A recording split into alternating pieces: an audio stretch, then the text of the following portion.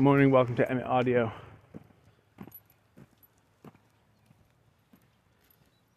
So, I want to talk today about parenting a little bit. But it does tie into behavior for people who are not parents.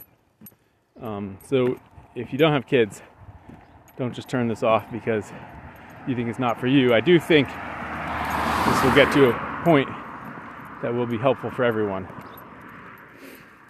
So, for both of our daughters, in the last 12 hours, there have been conversations that I've had with them where both of them have described behavior on their own part that was meant to describe behavior where somebody else was bothering them. Somebody else's behavior was bothering them. And in both instances, we found ourselves saying, both me and my wife, to the girls, this is not what we expect from you in terms of your own behavior in this dynamic. We expect better from you. And in both instances, our daughters have said, but this other person isn't behaving this way. It's this other person's fault. What am I supposed to do? They're acting the way they're acting. I'm just reacting. And we've had to reiterate, no, you were not raised to behave like that. We expect better from you. Right? I'll give one reaction. If this boy's foot is in your way when you're pulling in your chair, you ask him politely to move it. Doesn't matter what you think he's going to say or how he's behaved to you in the past. You still behave politely in the moment.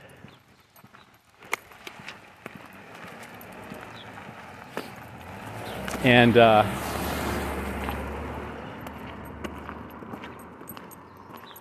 it's an interesting part of parenting when you feel like you need to call your kids out on some behavior that's less than stellar.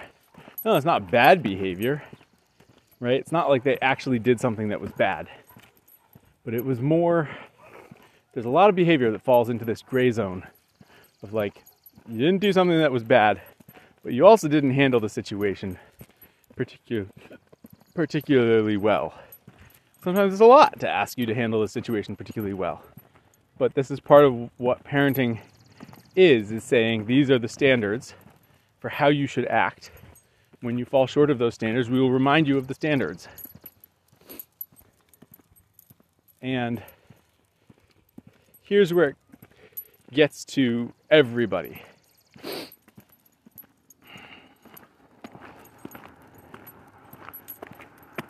In both instances of our daughters not behaving as they ought to have behaved, the situation was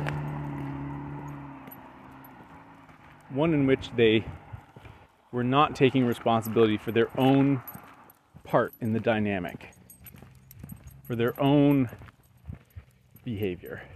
And sometimes your own behavior can be a lack of certain behavior, right? It doesn't have to be that you behave badly. It could be that you failed to behave politely. And that's almost more hard to see. And it falls under this category of humans. We are good at trying to shunt responsibility, particularly in things where we don't necessarily identify that we should have a responsibility. So, for instance, neither of these scenarios were areas where the kids should feel like they should have accepted a lot of it's not like they're responsible for the other person and how they behave. But we are always responsible for ourselves and how we behave.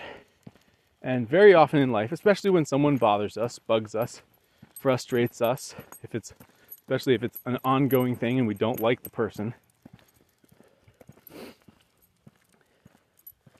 it's fairly common for us to subconsciously tell ourselves, well, this person it's this person's fault because they're the one behaving in the bad way. I'm behaving in the good way, right? I didn't do anything to them. They did bad stuff to me. And that might be true. But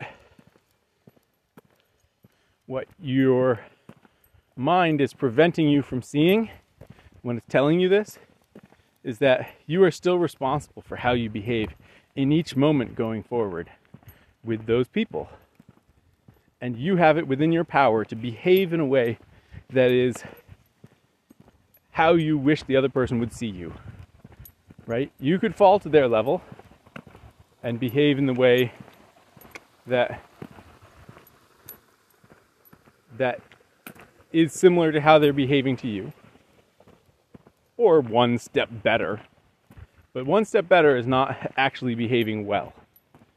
And this is why it's good to have certain standards where you just understand in your mind that, like, you know, when you're pulling in your chair and someone else's foot is in the way, this happens at the dinner table with us all the time. And we've had to talk to our various daughters about this. When you're pulling in your chair at the dinner table and someone else's foot is in the way, you pause and you say, "Excuse me." And you let them get their foot out of the way. You at least give them the chance to hear your desire for them to move their foot. That's just like it's like a basic pattern of human politeness. And it doesn't matter what the person has done to you over time, you still behave in that way. Because repairing relationships and developing new relationships with people that are not based on the same wounds of the past comes down to the smallest of changes. It has to start with the smallest of changes over time. And it comes down to you resolving to change the tone in moments when you can change the tone. And for that to happen, you have to take responsibility.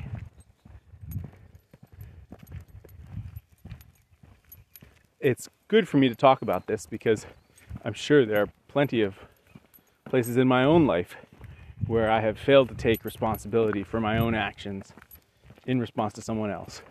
For the exact same reasons. I'm blind to them because I'm so caught up in how they're behaving that I'm failing to consider how I'm behaving in response, or how I'm behaving in the first place. And we all have these.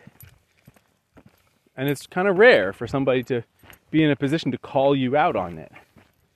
Right? This is why having a parent who will do that is such a gift. Because who else in your life is going to have the credibility and feel the responsibility to you to tell you to say, to tell you to change your behavior, to point it out to you and say, "Hey, I expect better from you." Your friends are very rarely going to do that. Partly because most of them won't have the credibility, and those that do, it's not their responsibility. As a parent of a child, you have a unique role in the world of actually being responsible for this aspect of your child's development, and it's explicitly there, which makes it a fairly unique situation. Whereas in much of life we operate without this check on our ego. So we have to find it out for ourselves. We have to see it for ourselves. And one of the ways that I see it for myself, when I can, I'm sure I don't get all of them, is when somebody is bothering me, to ask myself what I am doing to create that situation. It's not an accepting of full responsibility for the entire thing. It's merely a way of trying to bring some balance to what would otherwise be a very unbalanced preference to say this person behaved like a jerk. And instead to say, okay, this person's behaving like a jerk. What am I doing that's feeding that dynamic? How can I change it? And I know there are times when I don't see it. But when I do see it, and I can ask myself that question, a lot of times I can see ways in which I'm behaving subconsciously without even thinking about it. and justifying things to myself that if I were to consciously say them to myself, I'd be horrified. That's not what I believe.